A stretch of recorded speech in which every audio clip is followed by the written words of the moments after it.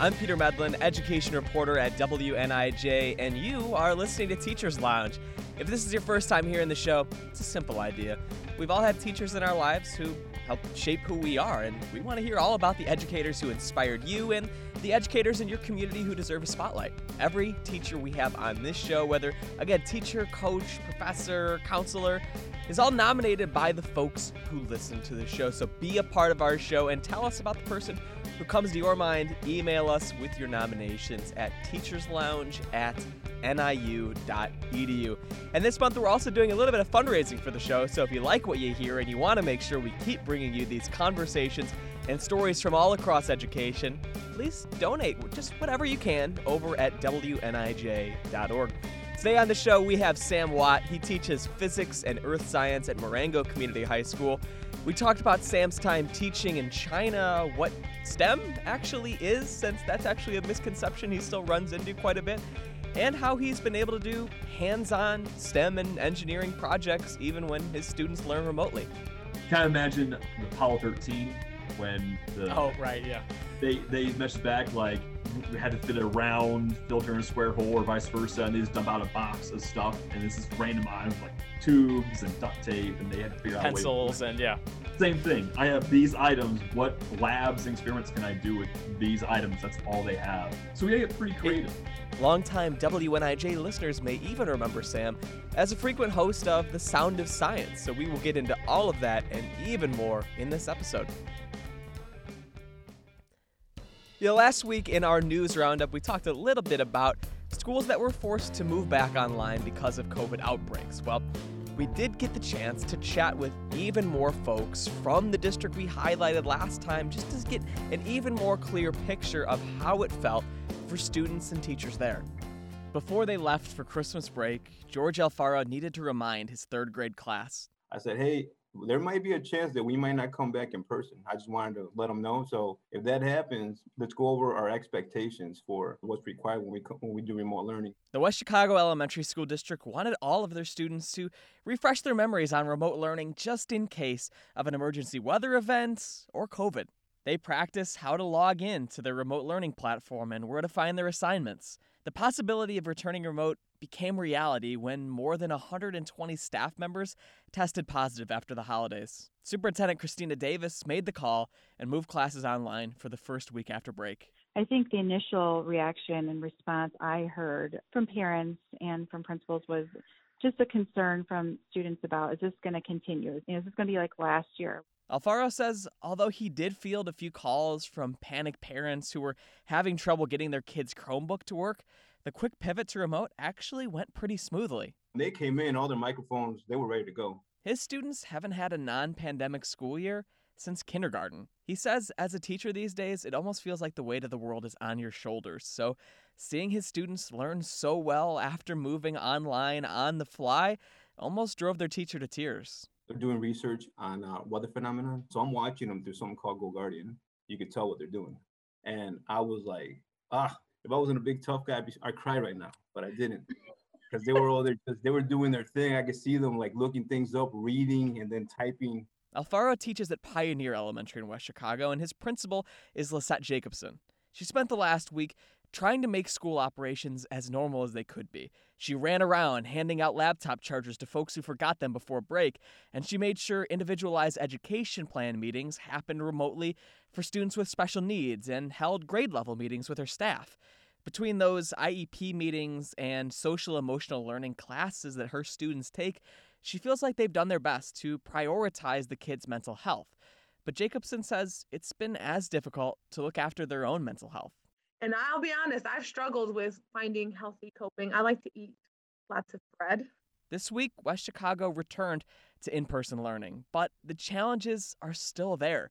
Jacobson says teacher shortages persist. We do have some flexibility in terms of staff being able to work remotely if they have to quarantine, as well as students being able to log in the building, just having our paraprofessionals or lunch supervisors or other people monitoring the classroom while the teacher teaches from home. The Illinois State Board of Education just adopted CDC guidelines in an effort to limit the length of quarantines. Staff and students who test positive for COVID should now isolate for 5 days instead of 10 days, beginning with when their symptoms started, and if they don't have any symptoms at all, it should start on the day they test positive. Superintendent Davis says that will help, and they've also been offering weekly testing for students, but even that isn't without its difficulties.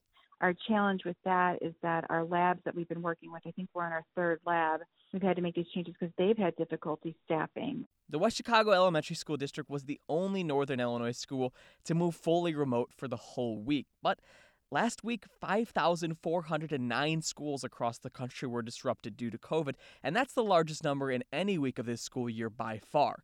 And as the Omicron surge continues, schools can't conjure new staff out of thin air if cases pile up. And so every school needs to be ready if they need to go remote again. Okay, now it is time for my conversation with STEM educator and rock crusher? You'll hear what I mean. Anyway, without any further ado, it's Sam Watt on Teachers Lounge. People might have heard you on The Sound of Science on WNIJ. You did like a bunch of episodes of that, right? Yeah, actually I started it. No kidding, I didn't know that. Yeah, a couple years ago, Station Manager Stacy came up to my boss and said, we have a 2-minute slot. What do you want to do with it? My boss says, Sam, we have a 2-minute slot. What do you want to do with it? And so we brainstormed and came up with, we wanted to do a 2-minute, just a deeper look into science, but only in 2 minutes. And landed on Sound of Science as kind of a pun. And we envisioned it as just the science of sound. And we tapped that well pretty quick. Yeah. So we diverge into just sound. The idea of the radio is the sound, and we're doing science through the radio. Yeah, I mean, you had tons of episodes. Did you have a favorite that you could think back on now? Absolutely. Actually, my favorite one is about coffee, because I'm a giant coffee drinker, like most teachers are, I think. Yes, and definitely. Yeah. I was surprised to learn a lot about coffee in that episode. Some of it I already knew, and some of it I learned more about by doing it. In fact, those radio projects that we did, I learned so much from it. When I rejoined the classroom, I actually have my students do something similar as kind of a capstone project where they do their own research, they do their own writing, they actually record it. And some of the best ones are actually on par with what STEAM produces today. That's fantastic. They have a lot of fun with it. I learned a lot of cool things. They learn a lot of cool things because you're investigating what you actually want to learn. They actually investigate science, and the good ones, they delve beyond the Wikipedia level. You know, there's the Wikipedia, anyone can read a Wikipedia article. It's those who delve deeper and make connections that really stand out. Yeah, definitely. The first question I wanted to ask you, Sam, I'm excited about because it's completely out of left field, and I'm willing to bet that no one has ever asked you this. This is Peter Medlin, investigative journalist, in here. I found some old videos that you did with NIU that are about you being a life hacker. You like doing life hacks? Yes. Do you remember this? They're hilarious. They're very good. People should definitely seek them out if you can, because there's one of them that you had where you were doing life hacks, and you one of the gags is that you had created this half saw, half fork thing, and there was one of them where you were wearing a giant paper resume as a T-shirt. Can you tell me the jobs that you had listed for yourself on that fake resume? Because I thought they were very funny. Oh no, if I were to look it up real quick, I can find it. I can tell you. No, I got it for you. I got it written down. Oh, okay. You had your jobs not only as aside from just educator, you had that one on there, sure, but you also had pillow tester, and this is the one that really stood out to me, was rock crusher, which, by the way, it said that you had crushed rocks from 2012 to 2013 and had successfully crushed about 92% of said rocks. I know. My coworker, Jeremy Benson, still with NIU STEAM, I'm sure he had in some way, some hand in that. I'm sure it was some off-topic random conversation that divulged and we landed on a rock crusher. I'm sure it was something stupid like that. I was really hoping that there was some oh, my family, we used to go to a rock quarry. I was like, it's either that or it's something just completely, we just made it up on the spot. Yeah, no, that one, we wrote it pretty quickly. And Kate Powers, who's no longer with Steam, but she was leading the Husky Hackathon. She wrote some of the script and then just kind of tossed it our way to figure out the hacks and just figure out some hacks. The bagel toothpaste one. Yeah. First of all, that's a lot of food coloring in that cream cheese. People actually asked me if that was real toothpaste. Thankfully, I was gonna say it probably wasn't, but like I would commend you if it were. Yeah, it was a lot of food coloring, and I learned later that night that food coloring does not get processed very well by the body. And so I was like, this was a mistake. It's a huge mistake. This is almost as bad as it being toothpaste. Correct. And along with your time at NIU, I know that you were participated a lot and helped a lot with STEMFest. And I'm really curious because I wanted to ask you a few things about it because, again, in this cursory research I saw, there was a picture of you posing with like some 3D printed chainmail and stuff like that at STEMFest. But for people that just have no idea what it's about, can you tell people a little bit about what STEMFest is and how you got involved? All right, get ready for some sound bites, Peter. Please. Oh, this is what we're here for. Oh my gosh. All right. So I transferred to NIU in 2010. And I moved from engineering in Missouri. It wasn't quite a good fit. I wanted to become a teacher. I also really wanted to pursue science. It turns out that NIU has one of the best science secondary education programs in the nation. Like, it's a really big deal. And it's kind of fell in my lap. And I said, physics, education, sounds great. It didn't hurt that it was like 5 hours from my parents, so they really couldn't drive up easily, but I could drive down to see them when I wanted to. It's the perfect length where you're like close enough in case of emergency, but far away where no one would reasonably come out on a random day. Correct.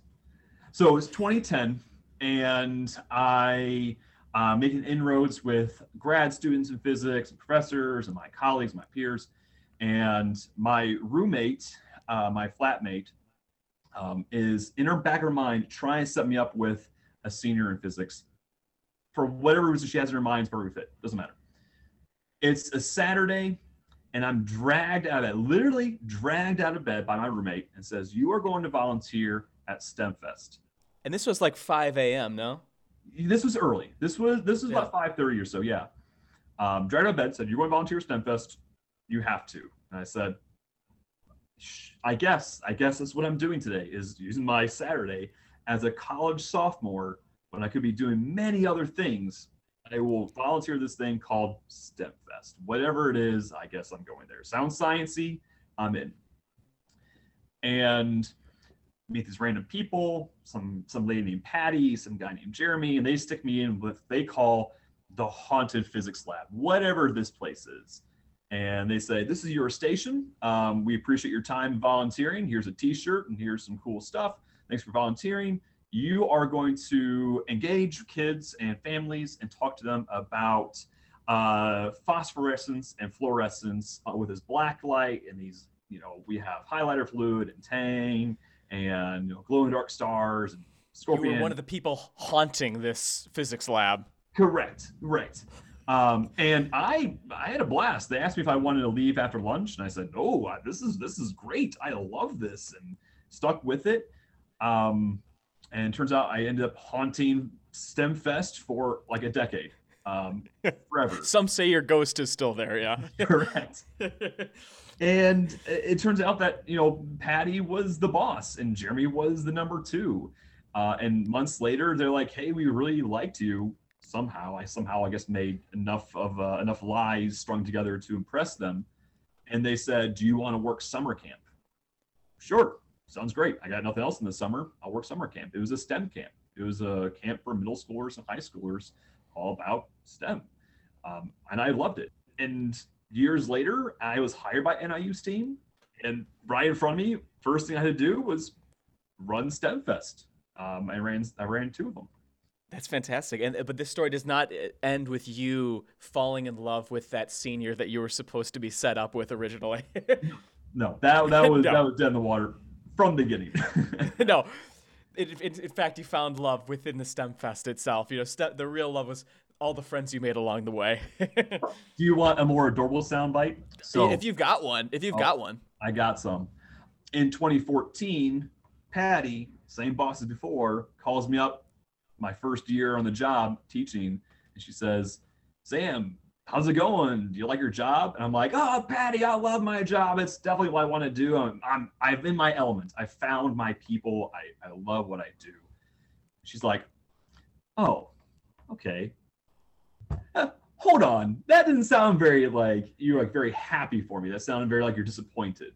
She's like, well, I kind of hoped that you weren't having a good time and that I could convince you to work for me again. And I was like, oh, this is a different conversation than I expected. Entice me, Patty. Entice away. She says, well, I know you like adventure. I know you like to do new things. I know you like to go places and experience the world. Would you be interested in teaching in China? And I was flabbergasted, taken aback. That's a big jump from how are you to would you like to go to China, which is how I normally start my conversations. Yes, yeah, exactly. Yeah, how are you? Want to work in China? And I eventually agreed. And my second year there, I had employees under me. I visited their schools, and I visited elementary school, and I met my now wife. See, it all comes back to love, though. Truly, STEM. Thank you. Exactly. Yeah. So brought her back with me, and we've been married since. That's outstanding. Well, let's talk about your experience at Beijing while we're on the topic. Then, how long were you there? 1 short year, 1 very long year. Sometimes it feels like that. Sure. Yeah. So yeah, how, tell me about I know that you mentioned all the different things that you could go into about just cultural curiosities, educations, the differences, the things that stood out to you over the course of your long or short year there. Yeah. It was a huge culture shock. Well, first of all, I landed that morning, and later after breakfast and a shower, I was told, okay, now you're going to meet the parents. I hadn't even unpacked yet. I just dropped my suitcases in the hallway. I didn't know what time it was. Yeah. Yeah. I just walked in and I started talking, and they started translating, and that was that. And that kind of set the tone for the entire 2 years of, now you're going to do this, make it happen. And it was 2 years of making it happen. And it happened. No, I'm actually really proud of everything that went down there. It was a middle school academy, Beijing Academy, Beijing Zhongshuo. And apparently it's a pretty big name there. I didn't know any better. I just knew it was a middle school. But there were more advanced kids. It was meant to be a experimental school where the school district, which is not how we United see it. This is like 2,000 schools. Wanted to try something new. They were pulling in experts from around the world, trying out new things. They had more foreign teachers in my school than other schools. And they just wanted to see what could they make work in their culture. What are we doing here in the United States that they could mirror or modify or improve upon. And so 2 years, I had grades 7 and grade 8 students at about 90 minutes a week with them to do interactive projects, hands-on projects, to really pull them away from just book learning and to do some with their hands. That was the goal. And did you find that in terms of just the way that education happens, the methods, the practice, was it more similar to America than you expected, or was it even more different than you had expected going in? I had no expectations. I had no idea what to expect. It was such a roller coaster and whirlwind. But to paraphrase what I had talked to a friend about my first few months there, it's very, as he puts it, sage on the stage. There's someone in front. They know what they're talking about. You're going to talk at you. You're going to take notes. In a few minutes, you're going to regurgitate that back to me. And that's that. And not saying that doesn't happen in the United States, but I feel like educators as a whole don't like doing that. But that's the standard practice in China. They were flabbergasted that I was doing projects that didn't have an answer. We gave them experiments where they came to their own conclusions, and there were more than one right answer. They were flabbergasted that the engineering projects that we were doing didn't have to work. I was grading them on their creativity and use of other skills, and did they make progress, and did they make certain benchmarks. They said, well, that kid didn't finish the challenge, it didn't work. And I said, yeah, but he worked way harder than 9% of the other kids. This kid deserves an A. That one does not. It was is totally different. And they kind of brought you there kind of for that experience, it sounds like, to bring in, international perspectives.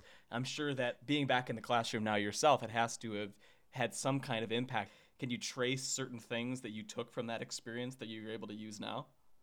Yeah. Every time it's different here. Yeah. It's different now with remote learning, hybrid learning, pandemic learning, all that fun stuff. I'm sure we'll get more into that. Yeah. But coming back, it was how can I incorporate these ideas that I was pushing before and make sure I don't slip back into any bad habits. Am I doing an engineering challenge that doesn't have the full answer? Am I doing a lab where they are coming to a conclusion that I might not have thought of? Are they combining technology and math and science and engineering into one thing that's relevant to the topic and is age appropriate? I had to really consciously keep that in mind because of what I had to do for 2 years. And it definitely it's a struggle. It's a challenge to do that, but I think it benefits the students here. Did you come back like a year or two before the pandemic, or like, I'm sure it feels with the pandemic, I'm sure it feels like even longer ago that you were away, right? I did 2 years in China. I did 3 years working for NIU. And then my first interview with Marengo Community High School, where I'm at right now, the first interview was the day that Governor Pritzker announced a shutdown. Oh, jeez. It's funny. I was our conversation about STEMFest actually, and when you were talking about the haunted physics lab that you were working in, it actually reminded me of 2 weeks before, the shutdown and everything like that, at the very beginning of the pandemic. I went to one of those escape rooms. Have you ever been to one of those? Oh yeah. It's the only time I've ever done it. It was for a friend's birthday party. I actually enjoyed it quite a bit, but the setting that they chose for us for our escape room was like pandemic doctor's office, science lab. And the more that I think back, I'm like, oh my God, what an apocalyptic scenario that they ended up choosing for us. But that was the first thing that I thought of when I thought of haunted physics lab, was this like gross post-apocalyptic like zombie lab that we had to do this experiment in 2 weeks before an actual pandemic. Yeah. Oh God. So, I mean, again, we will talk a lot more about pandemic learning and what that looks like for you, especially, again, doing something that is inherently hands-on. So, but before we get off the Beijing story, is there any other, you already gave us a phenomenal one about meeting your future wife there, but are there any other anecdotes that you like to look back on? Any other favorite ones that you want to share? Absolutely. So put yourselves in my shoes. 1 year under the belt of teaching. So when I went to Beijing, I was 23, 24, and told, okay, figure it out. You have no time to design a whole curriculum, learn a new language, teach whole new culture. And oh, by the way, in a few months, you're going to present at an international conference about the results. It was trial by fire, for sure. And as a 23, 24-year-old, that's incredibly overwhelming. But it also taught me a whole lot about how to run my own classroom, how to, plan really far in advance, not through a teacher perspective, but like a management perspective. And I gained the skills to like communicate in another language. I didn't speak the language, but I was gonna say, did you have like a translator? My students actually knew English pretty well. Sometimes they correct. Okay. Yeah. I was gonna say, because doing hands-on physics and engineering with like that extra step of having a translator, that feels it's insanely difficult. Yeah. Well, we definitely did a lot of, every time we introduced a new few key terms, we'd have that translated. Right. And then we would visualize it, and they would do some kind of small activity to understand those concepts. But conversing wise, even if they picked up 50%, they blew me out of the water with how much they knew. Okay, so we talked about pandemic learning, but I am curious, what has it been like since your entire time now at Marengo has been during the course of the pandemic? To some degree, I have benefited from starting at this school with the pandemic, because I didn't have any expectations beforehand. I went into it fighting the pandemic. It's just your only frame of reference. Yeah. Right. Exactly. So I went into it during the summer, getting my mind in order, and then first weeks of school, knowing the challenge is ahead. And so I had ample time to kind of realign myself that way. We are a small community, which has a lot of benefits. And one of those is that we can say, parents, come pick up these materials. And there was one day where we actually sent buses around and we dropped off like bags and boxes of materials. And I did everything I could to come up with a list of things that students needed that they couldn't get easily.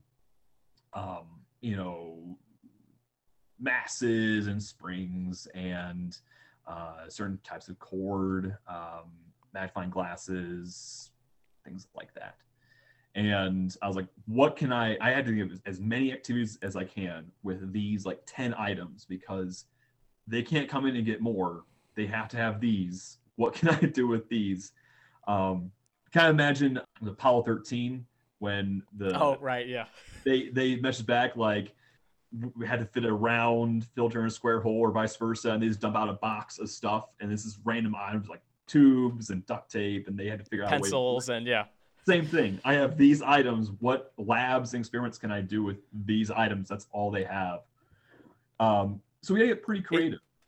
I was gonna say, in some ways, I feel like while it's obviously completely restrictive in some ways, in others, I'm sure that allows you to really kind of unlock a certain level of creativity that you wouldn't have considered beforehand.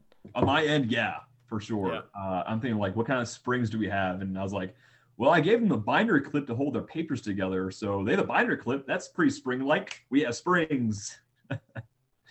That's fantastic. And we do engineering projects too. For my earth science class, we were doing earthquakes, and the challenge was here's 100 popsicle sticks and some white glue. Here's the machine I have in the office. You are going to build a tower with X, Y, and Z constraints. Using your earthquake knowledge you've already learned, build me an earthquake-resistant tower. And you have 1 week, somehow bring it to the building, get it to me, and we'll test it on camera. And they did. Yeah, it worked out well. I hope they learned something, and they didn't just build it for funsies. Hopefully they actually applied their knowledge, but I have no idea. Are there any silver linings that you've been able to pick out from this experience of being an educator during the pandemic? I mean, to be frank, as far as labs and projects go, there's nothing quite like having it in the lab here. Yeah, fair. But silver lining in other ways, we've been one-to-one before I started. The kids have their Chromebooks. They know how to use them for the most part. And coming in, I didn't have any resources, so I built everything from the ground up.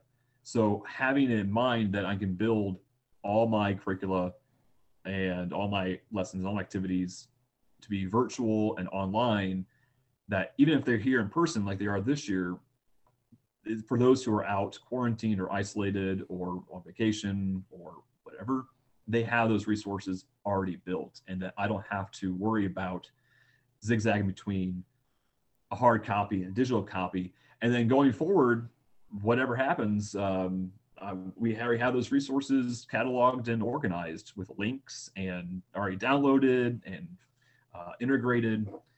It's starting from the ground up, but it's a good foundation.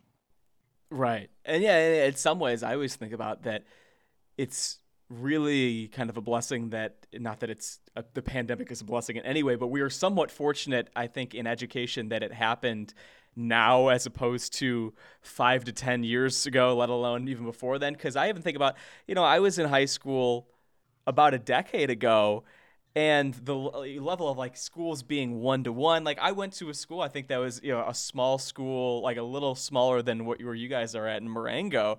And it's like people were not one-to-one. At this point, we were still lugging around those giant laptops that you could kill people with, and these huge crates. And like we didn't have 3D printers. There was very little technology that was available to us for things like STEM. And so at least to have access to that technology is somewhat fortunate, because I feel like it wasn't something that really existed for a lot of public schools like more than 5 years ago. Yeah, absolutely. I look back at my first teaching job in Bloomington High School, and I remember having Windows 95 computers on carts. Yes, absolutely. Oh my gosh, the Windows 95 cart laptops were around until like 2015 somehow. Right. They ran a program that we couldn't get on the school network or something like that. And now they have municipal internet. They have city-run internet services. And I'm almost positive their students are one-to-one. And it's the gains they've made in just the past 5 years. Yeah, and the wonders that does, especially I'm sure for STEM, when you could show people like, going back to you wearing the 3D printed chainmail, to be able to have that like in your high school or something like that. Like who knows what that would have done for me if I was, in 8th grade or 9th grade and saw that. That was just something that I didn't even know that public schools had back then. Yeah, exactly. I've heard you say stuff about how, part of your job is talking through different misconceptions that people might have about STEM going into it. What are some of the misconceptions that maybe you still confront these days with students or with other people about what STEM is about? Yeah, so the first one I address as much as I can is that STEM is not just science with some fun flash to it. You can't just take what you've done and smack a extra TEM to it and call it STEM. It's an integrated idea. And I've been doing STEM activities, STEM projects for, like 10 years now. Yeah. A bit longer than that. And I still, not everything I do is STEM. Right. So it's STEM is not a science or technology or engineering or math. Right. It's all of it combined together. It's integrated and melded. So some projects are engineering projects in and of themselves, but all those projects can be turned into a STEM project with some scientific research and laboratory experiments and utilization of technology and graphing and math computational knowledge. The NGSS, the Next Generation Science Standards, they build all that into it. There's science and engineering practices. There's these cross-cutting concepts which incorporates all these ideas, experiments, and the asking questions, designing experiments, things like that. So it's already built into the NGSS, but a lot of teachers, science teachers, don't actually acknowledge that you have to do all of it at once for it to be STEM. Right. Interesting that the misconception still is, what is STEM? Right. Another misconception out and about is that it's like an us versus them, like a STEM versus art kind of idea. And so there's this idea like unifying it with STEAM. And you can have STEM and STEAM be different things. And they are not opposed. They're just two different subjects, essentially. You can have math and science. You can have history and English. You can have STEM and STEAM. They're not against each other. There is different perspectives. There are STEM projects that don't incorporate the arts. There are arts projects that don't incorporate STEM. And just because you include some pretty colors and pretty pictures doesn't make it STEAM either. Right. Yeah. STEAM isn't just STEM with like a really nice wig on or something. Exactly. Yeah. You have to incorporate them in a meaningful way. That's really interesting. I wanted to bring up that obviously this is an education show where a lot of the folks that we have on are nominated to be on. I often find out that with educators that you guys have often had those people in your life that at some point during your education you had some teacher, some educator, coach, whatever that helped you figure out that you wanted to go into education in the first place. I think that you mentioned that when you were in college, this was already something that you wanted to pursue, but did you have someone like that at any point in your journey that not only, maybe just teaching or STEM specifically that made you want to get involved with these things? Yeah, I'm going to call out 3 people by name, so listen up. Do them. 3. All right. So the first 2 are actually my high school teachers, Mr. Scott Schlapkel and Mr. Andrew Spainauer.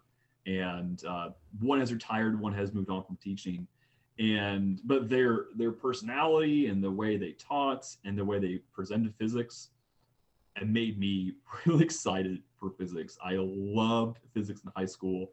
When they gave the opportunity to do a 2-hour physics 2 class, they're like, but the downside is you can't have lunch. You can eat lunch in the hallway during passing period, but it's going to be back to back straight through lunch. And I was like, yes, more physics is better for me. Do it. The most nerdy thing possible. I'll eat lunch in the hallway if it means more physics. Exactly. I loved it. And what that led me to do is want to go into engineering. And I had some engineering classes too in high school, and I really enjoyed those. But I didn't quite fully understand what engineering incorporated. And so when I started taking engineering classes, I was a little bit put off by some of the background of engineering, a lot of the what do you mean? And business side of it. Okay. There's some, I'll be frank, there's some professors that turned me off from it just by their personality. That's unfortunate. So I did some soul searching and I really thought about it. And up until this point, I had worked for Boy Scout camps throughout my summers. And I had worked with Cub Scouts since I was like 13 years old. So I kind of harkened back. What do I like? Teaching, working with kids, and physics. So what can I do? Well, how about I just teach physics? So they were always kind of at the back of your mind, but once you added physics to it, it all kind of just aligned together at that point? Yep, and I just needed that push away from engineering with my experiences in Missouri and push me into, high school physics education. That's fantastic. Well, those are the 3 people that you mentioned. Let's call them out again. That was 2 people. So that was 2. Scott Schlapkel and Andrew Spainauer. And then the third person I mentioned as my boss from NIU STEAM was Patty Sievert. She was the one who hired me for summer camp and then brought me back over and over again. And she's the one who called me and sent me to China. So those are the 3 that really have guided me in my career for sure. Yeah, there's not a lot of people that you could say, oh, she's the one that called me and sent me to China. Yeah. I blame her.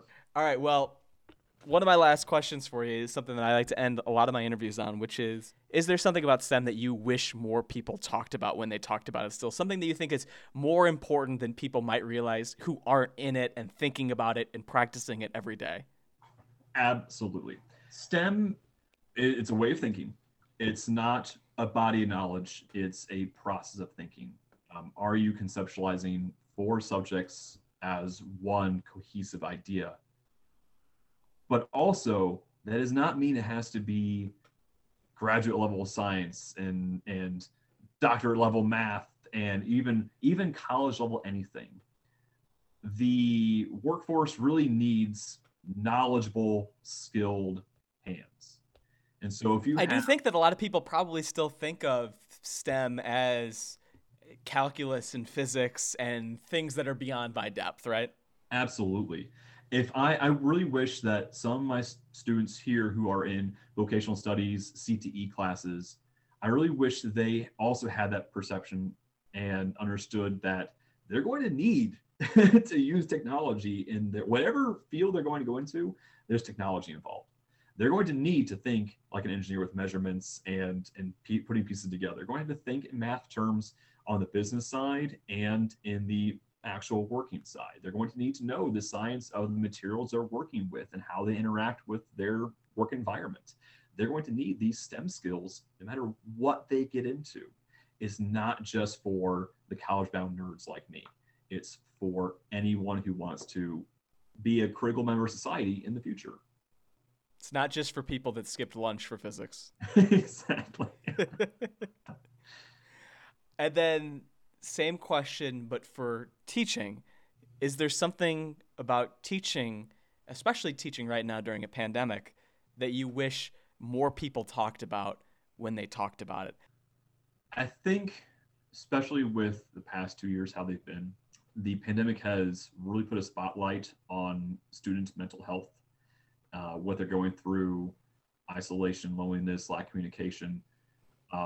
And I don't want to take that away from students. That's not a conversation. I'm not trying to pull that conversation away from them, and pity is on us. But I've been thinking a lot about mental health with my colleagues and myself, and my family, and I realized that that's actually not new.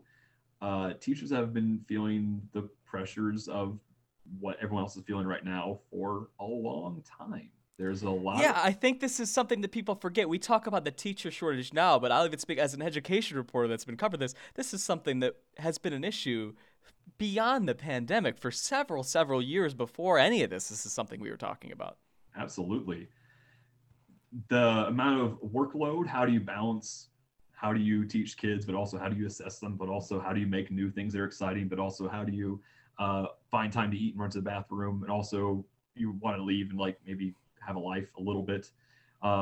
That's like the baseline. But then also I personally last year was really worried about a lot of my students and how they were doing academically and socially. But again, people have had those concerns since the beginning. Awesome, man. Well, hey, thanks so much again. I appreciate it and appreciate the work that you're doing in education right now through this wild time, man. Yeah, man, I had a great time. Thank you so much. Do you want me to do a little, like, the 10-second, like, who I am, whatever? I mean, like, you don't have to, but if you got it, yeah, sure, why not? Yeah, that'll help. Yeah, go ahead. My name is Sam Watt, and I teach physics and earth science at Marino Community High School. And then there'll be an applause break right there. We'll insert that in there. Oh my God, maybe some whistles. It'll be great. All right, man. Thanks for listening to Teachers Lounge. As always, feel free to nominate a teacher in your life to be on this show. It's how we get amazing guests like Sam. Send them our way to teacherslounge@niu.edu. And wherever you're hearing the podcast, subscribe, leave us a rating, share, whatever you can do. It really does help. Also, please subscribe to the Teachers Lounge newsletter if you want to keep up to date on everything having to do with the show. You can find a link to do that on this podcast webpage, again, over at WNIJ.org. A big thank you to the Northern Illinois band Kindos, which is the music you hear throughout every episode of this show. Thanks to Spencer Tritt for helping us make our Teachers Lounge logo. I've been your host, Peter Bendlin, and we will be back with even more Teachers Lounge and our top education issues of 2022. We will see you later.